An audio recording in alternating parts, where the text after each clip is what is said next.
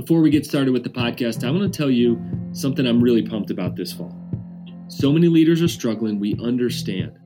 We feel challenged as a team. Churches feel challenged. Nonprofits feel squeezed. Businesses don't know how they're going to recover. And if that's you, I want to invite you to be encouraged alongside of us at the Healthy Leaders Summit, October 5th through 8th. We want to speak directly into the challenges you're feeling right now. It's hard to get healthy and stay healthy in this season, but we want to help you. This isn't just one more online conference.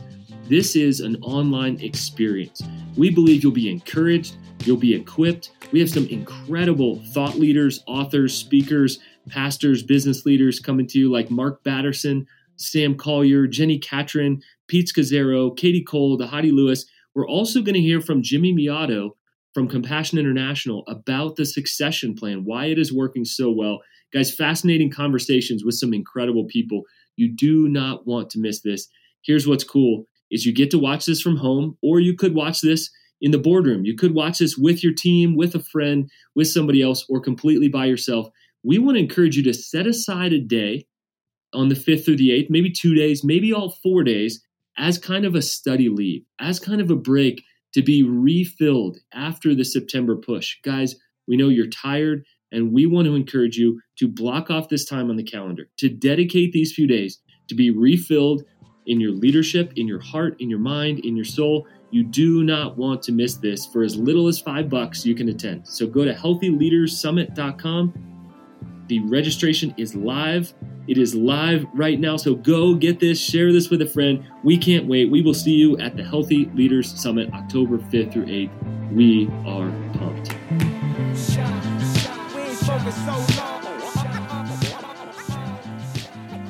Well, in this session, we are going to focus on pastors. So there's two groups of people that we're really going to be talking to and around directly to you pastors who are watching this, who are soaking this in. I believe this will be helpful. I believe this will be encouraging. The three of us have a unique look at pastors across the country. The second group are you who are not pastors. So don't tune out. You need this, and this will give you some helpful perspective on this. I've got two of my friends here, Tyler and Josh. Would you guys just start with your heart? Why do you care so deeply for the heart and soul of pastors? Yeah. Former pastor, ordained minister, whatever you want to call it. I never led a church officially. I was on an executive team of a couple of church plants with North Point.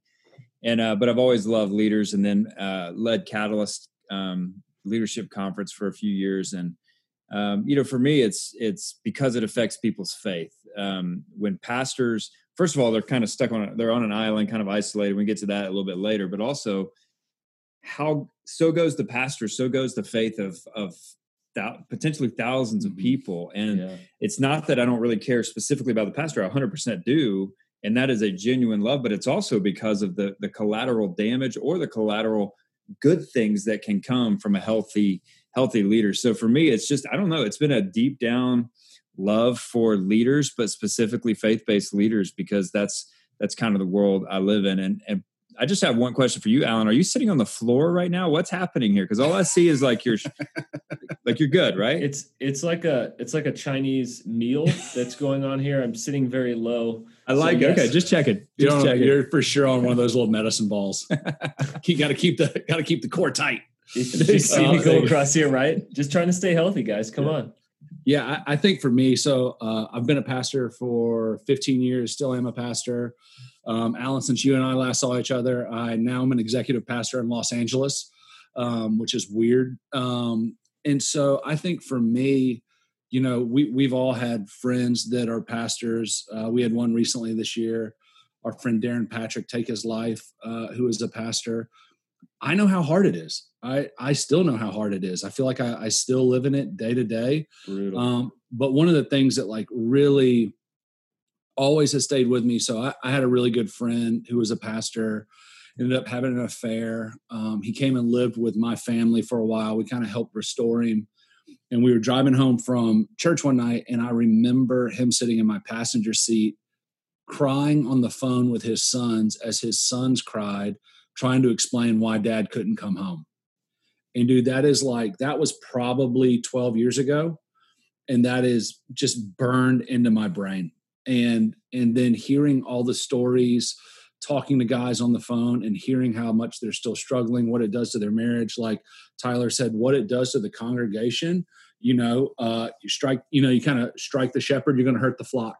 And so how can we help guys stay healthy? And so that's been my heart in it forever, is seeing so many guys. And when I was a church planner in Orlando, we went into Orlando right after, a pastor had taken his life, one had OD'd, and then another one came out that he had been having an affair for 4 years. And so you're just kind of like, what in the world is going on? And so my heart is just to help guys not derail their entire lives, because it's hard. Yeah.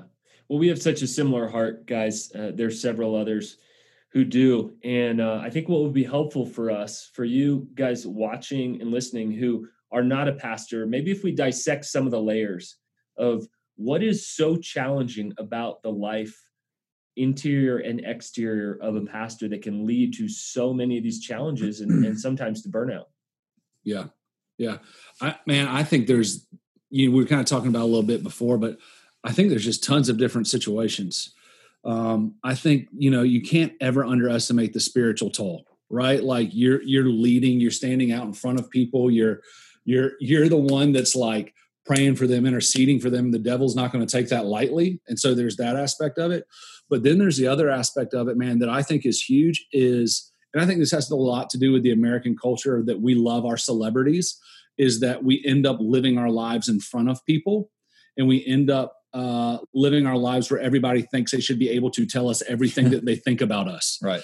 And regardless of how much you love Jesus and the Lord, bro, that stuff takes a toll. Nothing like spending 12 hours on a sermon to walk off stage and someone to be like, I thought that you could have done that better. C+. Yeah, C+. And I'm going to leave a quick Yelp review real quick. Yeah, exactly. I'm going to go on Facebook and I'm going to, that takes a toll. And I think it just wears you down. And, I think I'll speak for myself in this. It's super hard. And I know that as every pastor and every pastor that's watching this, there's this part of us where we know that pastoring is not our identity, right? Like it's not who we are. Our church attendance is not our identity. But also, I don't think there's a way to separate them. Yeah. And so you end up becoming what you do. And because you do it for the Lord, it can become this like, I'm doing it for Jesus. Well, it also really validates yourself. Yeah. And I think and I've struggled with that. I still struggle with that. And I think it becomes this like weird entanglement web that just has so many different factors that's dangerous. Yeah. Something I think about, Alan, is it's one of the only positions in the world where you are trained to do one part of it if you went to school for it, which is the 30 minutes on Sunday. And I remember when I graduated with my MDiv from Gordon Conwell, I met with the president like a year later, and he's like, what do we need to do better? And I said, well, I took 30 courses on how to exegete and how to hermeneut and how to teach. Not one single business 101, not one single leadership 101 class. Like all of a sudden, the 20% of my job is what 100% of my training was in. But there's an 80%, which is leading a staff. So if you're a lead pastor, you're asked to be the CEO of a small or medium-sized company, make sure the staff is happy and healthy, which half of them are friends that are on payroll. So that's a complicated scenario. Make sure the elders who are doctors, lawyers, and whatever, and most of the time don't think you should get paid as much as you probably should get paid. And then on top of being the CEO of a small company, you're asked to be funny, clear, and make sure you're theologically correct. And then the final icing on the cake is be perfect with your character. So it's just an overwhelming job. And at times you say all that and you go, who wants that job? Yeah. And yet it's what he talked about. There's a deep calling. There's things that we could do that we've been like, but there's a deep calling in us. And the same with you, Alan, that goes, I can't run for, if I don't do that, I'm running from that calling. Yeah. And that's what keeps men and women in the game. But at the same time, so often they haven't been trained on, man, it's more than just being able to preach. And, preaching the gospel is a part of it. Mm-hmm. But it is, if you can't follow up what you say on Sunday with a really strong Monday through Friday, we're going to be we're going to be in boiling water pretty quick. Nothing like writing a book report every week and then giving an oral presentation on it, just to make you have a freaking meltdown as well. Sure. Sunday's coming is the always phrase. Expectations. I mean, what I hear in both of those is unrealistic expectations and a lot of times unsaid expectations. Many pastors don't know what's expected of them until you don't hit it. And a phrase that we use in coaching is frustration is always a product of expectations unmet. Mm-hmm. So if you're frustrated, there's some expectation not being met. Your congregation's frustrated. And there's 6 different areas recently that were identified in an article by Tom Rainer. And so I wanted to kind of pick those apart just a little bit. This kind of bleeds in perfectly to that. In the first one, the pastors are feeling right now in this moment is just a general weariness. So every human's feeling a weariness, but what do you think is contributing to that, guys, right now in pastors? Yeah. So one of the things I do is I speak to a bunch of pastors and, just like all of us. And I think right now, most guys that I talk to, they can't win. That's what they feel like. They, you take everything going on with racism in America right now. They either didn't say enough, they said too much, or they said it too late, or they said it too soon. You take everything going on with COVID. You either don't have enough faith because you're not opening the doors, or you're putting your congregation at risk because you did open the door. It's just this, you can't win. It's you're just, it's kind of that catch-22, man. Anything you do, there's somebody else. And we know in leadership that there's always the case. But as someone, I've, been in ministry for a long, I've never seen it this polarizing or this severe. And then I think, guys, when COVID happened, it became everybody was trying to figure it out. And everybody was trying to figure out, how do we respond as a church? But then on the other side of that, what I saw with guys was they didn't even have their own theology of suffering. And so now this is really one of the first times they've ever had to walk through really anything hard. And they're trying to lead a congregation, lead an organization, and then also figure out what they believe about the goodness of God in the face of suffering. And I think it's just soul crushing dudes right now. That's a good word. We were together as COVID is literally breaking. We were ground zero, we think. Yeah, we were. Tyler was, We're in the mountains, hidden out in a bunker, and then suddenly realizing we were actually the perfect spread of COVID, right? Absolutely. Right. Praying for one another, singing in right next to one another, cramming in small rooms. Most of the CDC guidelines came from our 60 guys together in Colorado. I'm pretty sure. But that's an interesting deal. Literally, I think, Josh, you and I are sitting there, we're like texting family and friends of like, here's another thing, here's another closure. You could feel the anxiety just rise in the room. For sure. What's going to be expected of me? And we've aged about 5 years, I'm pretty sure, since that moment, which is crazy to think about. All right, Tyler, speaking to this one, fighting. We're fighting about some things, some of them big things, a lot of them really small, but for whatever reason have been a big deal. How's this wearing pastors down? Well, a little bit along the lines, but I was thinking about this. I said this to a friend the other day. I don't know that we'll ever live through an actual event, for lack of a better term, that truly impacts every single person on the entire planet. Yeah. We live here. If you live in the U.S., you went through 9/11. That affected all of us, but not the world. I mean, yes, they heard about it. It'd be like a natural disaster in the Philippines. Well, we know about it. We care about it, but it's not impacting my day to day. Yeah, that's good. This my brother lives in South Korea. Like, it's affected him equally. Everybody has had some sort of reality because of COVID. And so that feels like a fight that you can't win. Like you literally just punch in the air. And, by the way, the next day the research changes and now you feel like an idiot because you went off the research from yesterday. And then, it just, so you have that. Then you also have this heightened political season where congregants, elders, people in your church have very strong opinions one way or the other on election, on racial injustice, on COVID and how to handle it correctly, on your financial plan, which is not realistic right now because nobody knows where it's going. So, you've got, we live in the South, we live in Atlanta. Well, California, our good friend who lives in San Diego, they don't really have any COVID cases right now, but because they're in California, they won't open up any businesses. Yep. So their businesses are slowly dying. It just feels like a constant. It feels like you wake up every day and you go to bed and you haven't stopped.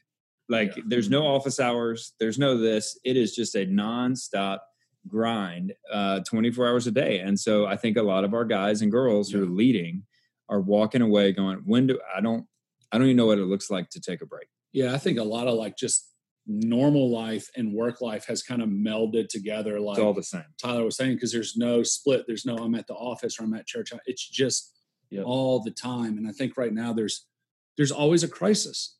Every day is a crisis right now. Do you know, like if it's not COVID or everything going on with racial injustice, it's your own family. I mean, there are people that their marriages are falling apart. They're trying to homeschool their kids, which sweet Jesus, come on. That is, it is what, like it's just not been pretty in our household. It is no, not dude. been pretty.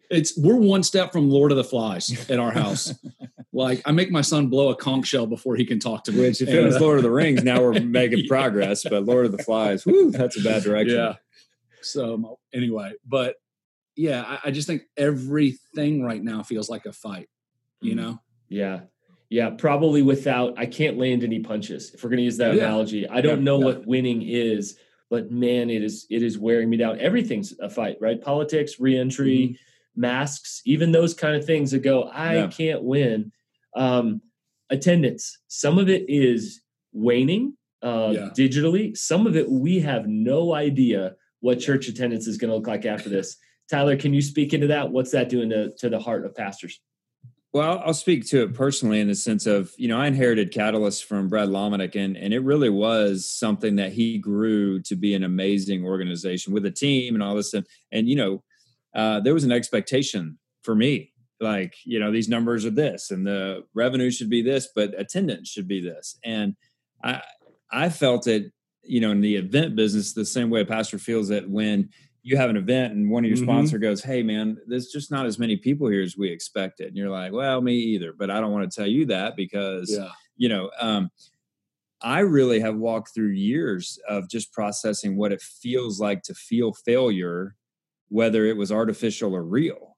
Like that's hard. That's the fight again. It's like, is this a real expectation or is this the story I tell myself that Brene Brown would always say? Like, but the truth is we're going to feel failure as we do this. And a part of all of these conversations really are, we can't wait for these things to happen to choose to be healthy leaders. Like at the end of the day, I got to figure out some systems and some tools to make sure that when failure comes into my mind and in my heart and my soul, because the numbers are not adding up like I need them to add up, or that my elders or bosses want them to add up to be, or that my own personal agenda wants them to be added up correctly, then I'm going to lose every time if I feel like that is my identity. If my identity is wrapped in those numbers, I say that going, man, it's so hard for that not to be the case. Like you were saying earlier, but the only way to do that, and this is, as John Acuff would say, a Jesus juke, but we've got to have our identity in Jesus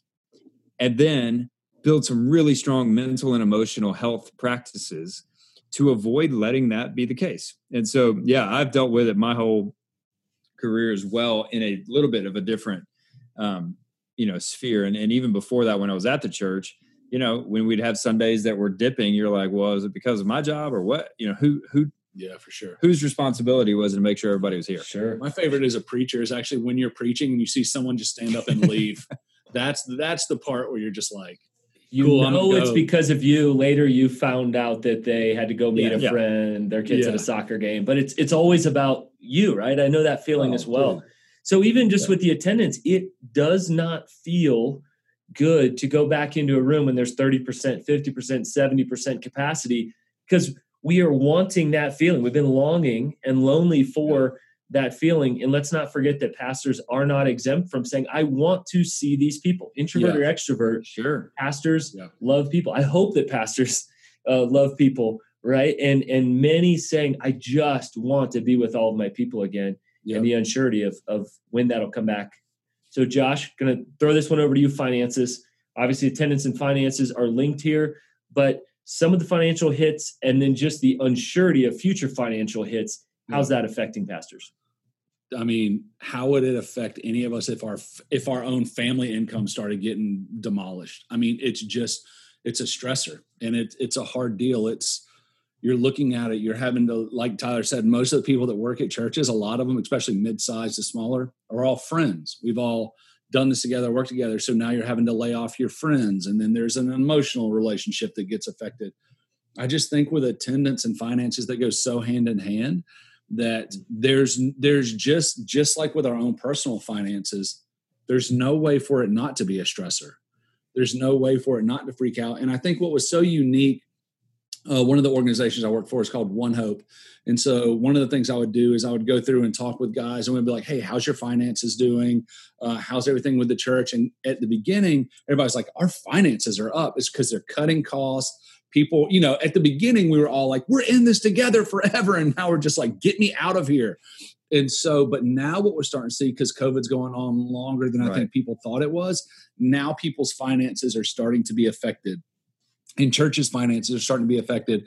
I talked to one of my good friends today who pastors a church, an awesome church in Chattanooga.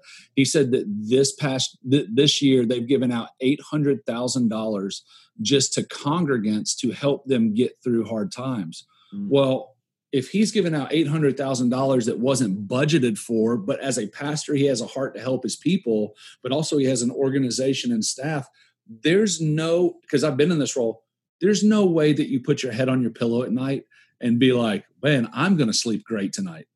Like, you're going to toss and turn. And it's so crazy in all of this to me, how the devil is very crafty at the way that he works, and how he can take these things that were never meant to be our identities or never meant to be our securities. But then when things like this happen, we really realize where our identities and our securities lie. But now you're in the middle of a pandemic, and now you're realizing, man, I've put my identity and security in some things I was never supposed to, I didn't know was there. And so then it's this other internal struggle of pastors having to work through. But I got work to do, right? I got this crisis mode. And I'm convinced many leaders have been in crisis mode since the moment that COVID hit, and really haven't pulled out of that. Maybe got a little bit of time. Many have canceled vacations. Many are working more, twice as much more from some people who I know, with half or a quarter of the measurable results as before. So all these things bleed together. And I think that, like, you kind of asked about church attendance, like, we can't measure this. This is ridiculous. Like, just church attendance will be what it is based off of when we get back, and that's what we need to hold on to. Otherwise, man, we all notice this, but this is what I called it. When COVID first happened, churches, it became an arms race to see who could get the biggest preachers or the biggest name on a Sunday morning to preach, to get people to tune in and watch. That's great for a season, but that's not building a church. That's nobody's given to that. Nobody's given to that. People are just watching it. So I had one buddy, he was having like 300,000 viewers a weekend. 300,000. Wow. And he's like, we've grown. And I'm like, maybe. Sure. Viewers, congregants. What does this look like long term? Exactly. And so right now, what this has showed us in the church world is, because there's so many amazing communicators out there and preachers out there, that city limits now do not hold too much of who attends a church. But it's going to be interesting, because I think what people realize now is what they really desire is community. Yep. Very different ends of the spectrum. All this, very different. We just don't know where it's leading either. And so I think underneath all of this is an unsurety that says everything with an asterisk. I'm not sure what is next. All right, Tyler, let's pivot over into criticism. Pastors are getting a lot of criticism. This is great for Tyler, because he gets criticized a lot. All the time. Perfect.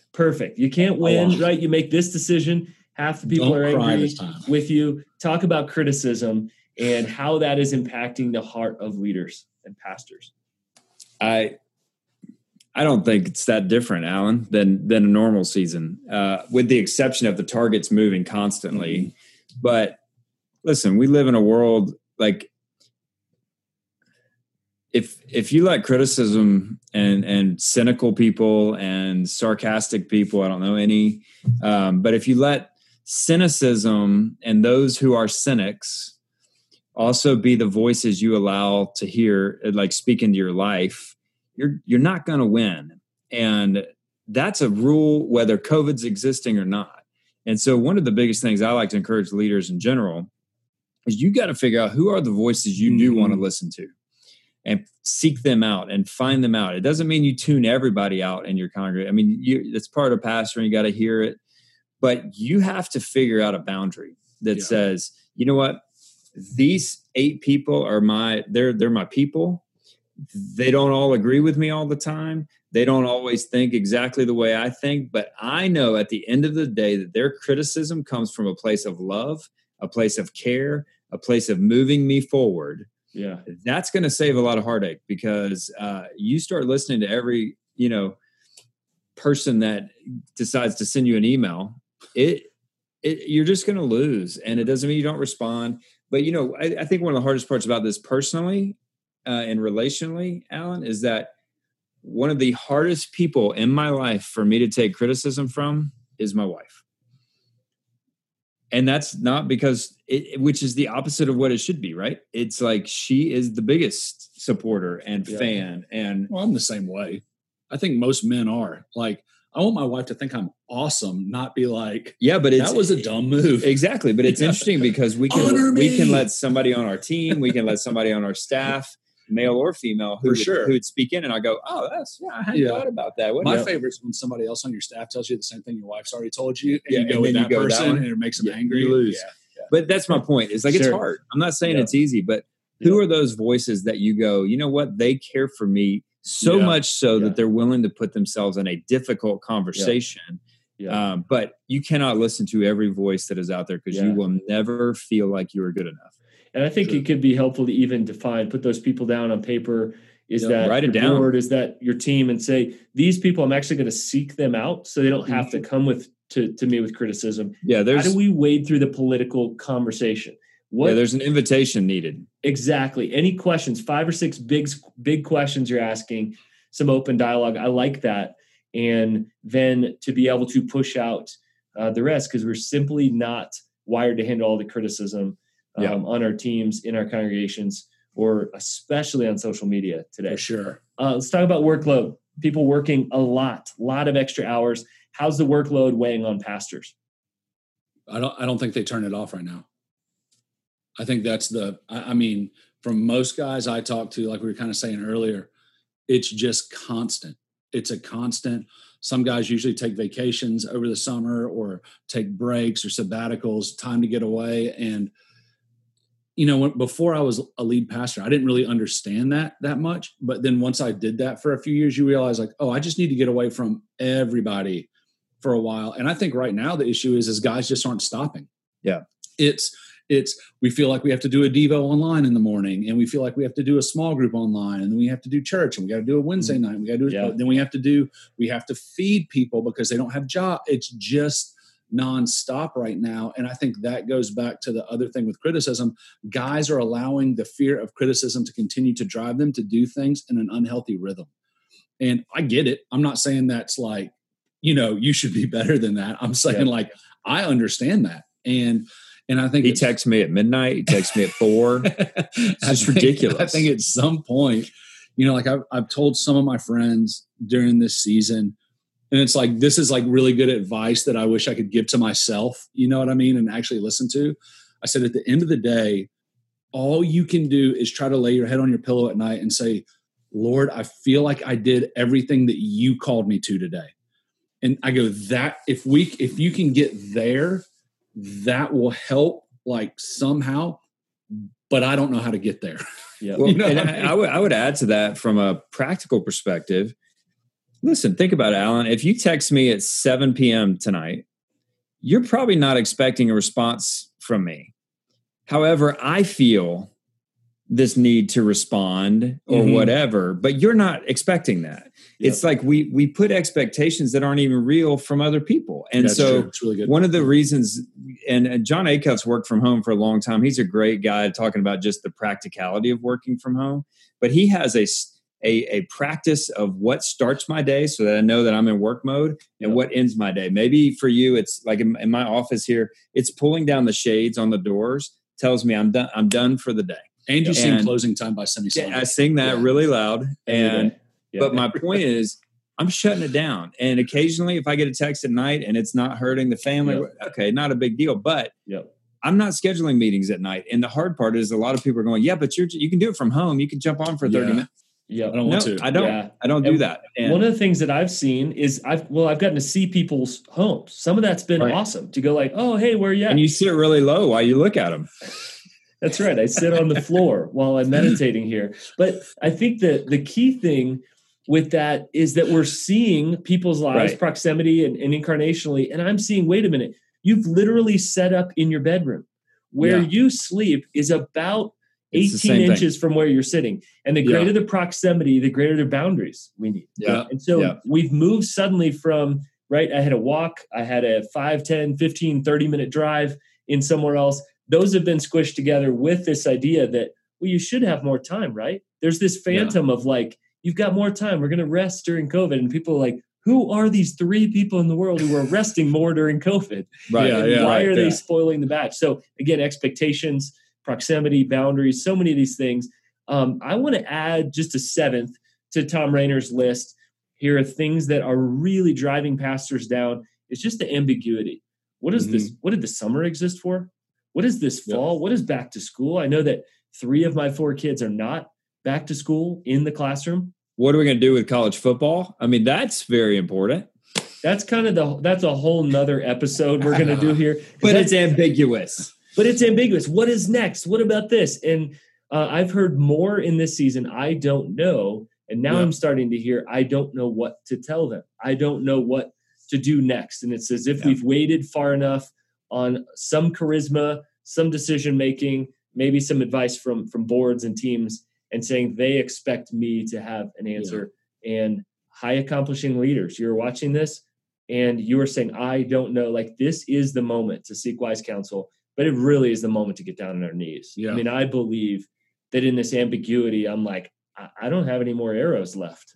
For sure. To be able to shoot. So I want you guys to speak directly to these 2 groups right now. And the first group is to those who are not pastors.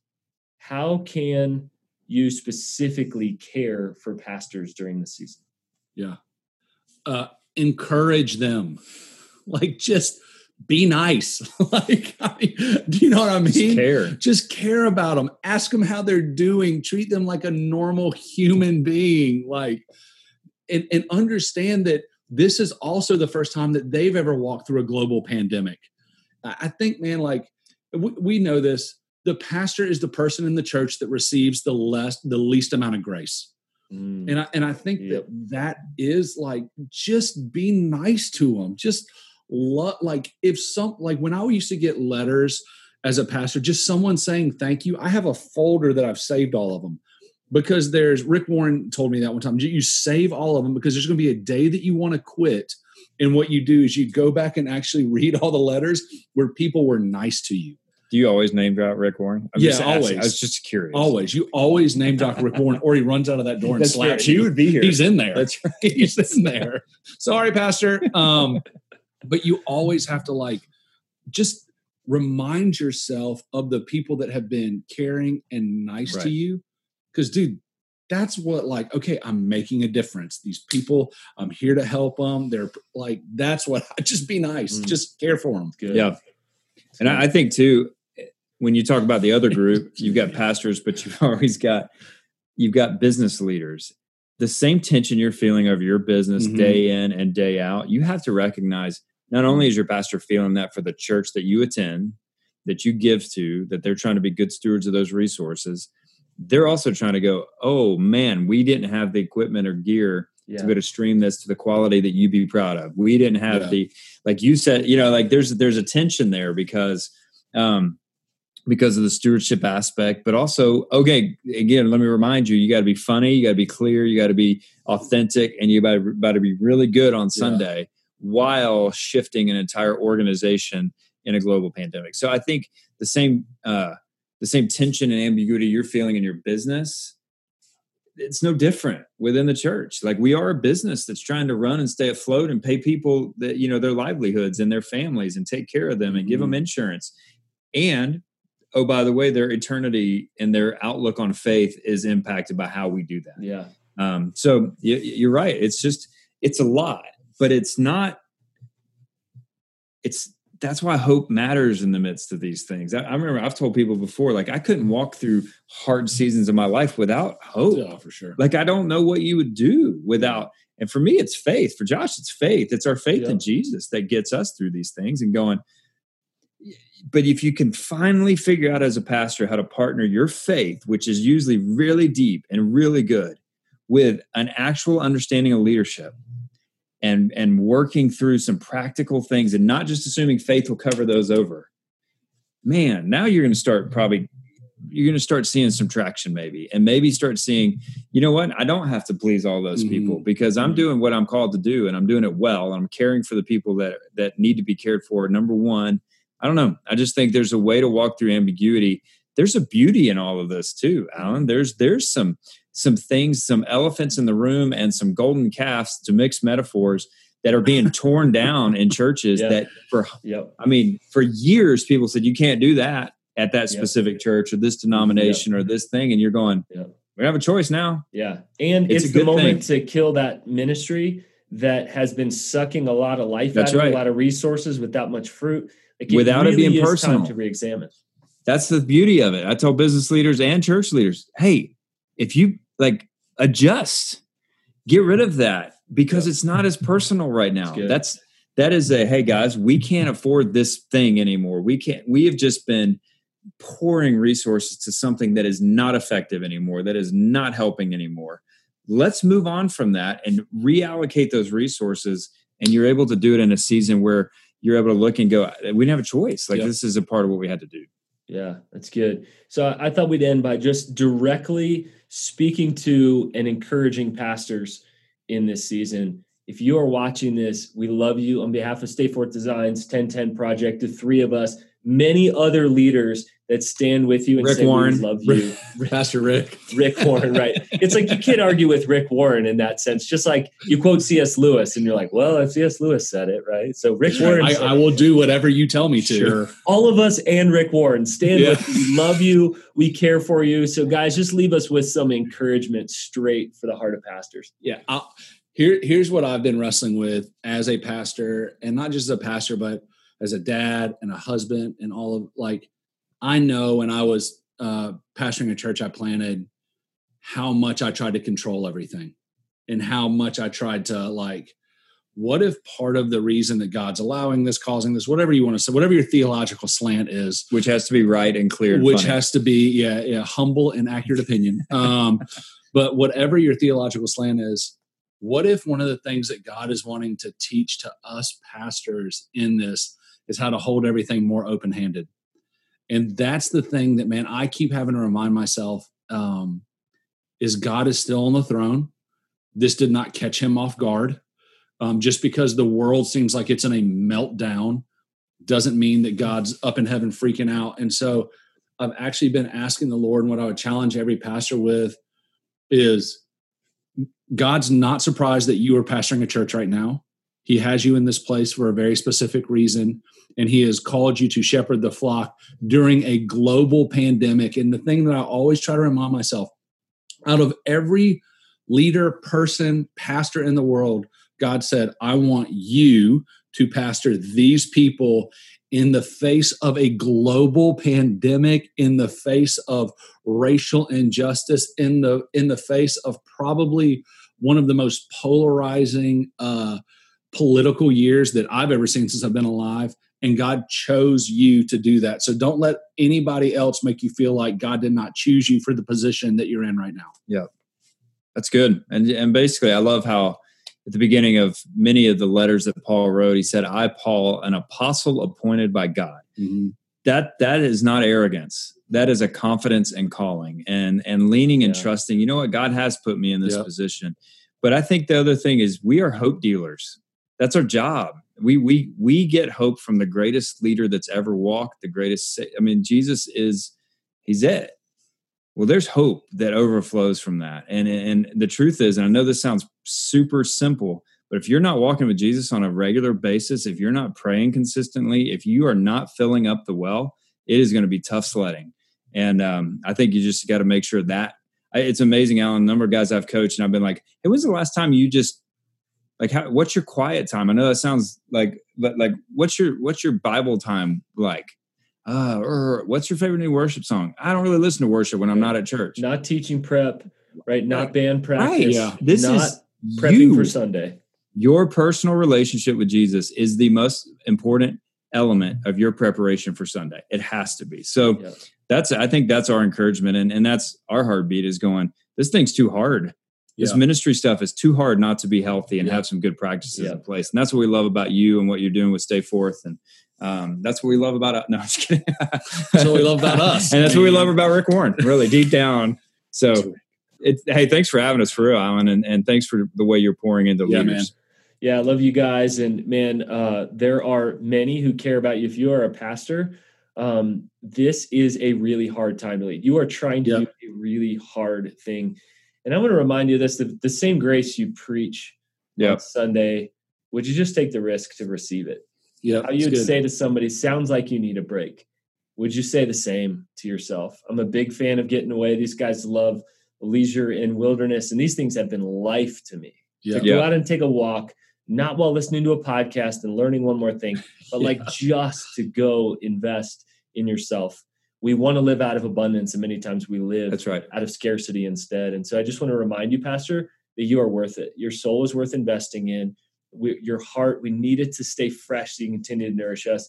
We love you. We're with you on behalf of Stay Forth and the 1010 Project. Much love to you, pastors. And if you can reach out and encourage a pastor, be nice, write a note, pray for them, be the person that's reaching out to them just to say we love you, not to criticize them.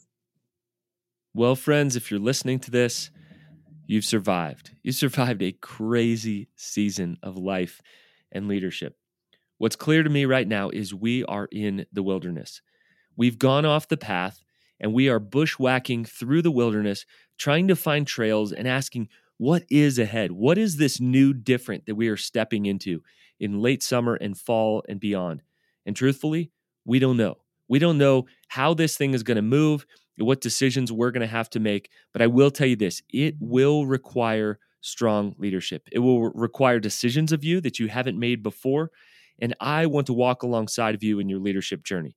I call myself a mountain guide for the leadership journey. And guys, as you navigate the wilderness, let me remind you, don't do this alone. Don't do this alone. Me and our other Stay Forth coaches are here to help you as you navigate these treacherous times as we head into the great unknown. Whether you are a business leader, a ministry leader, nonprofit leader, pastor, if you are a kingdom leader, you're going to continue to have to navigate tough decisions. Now, I know that coaching can be expensive to invest in our 10 tools and 10 sessions coaching process, but we've created an alternative for you that's a coaching subscription. You can pay on a monthly basis. We have a basic plan and a hearty plan. I'll walk alongside of you with regular coaching sessions, check-ins over the phone, and in-time decision-making. You know that decision that you have to make that week and you're feeling the pressure of?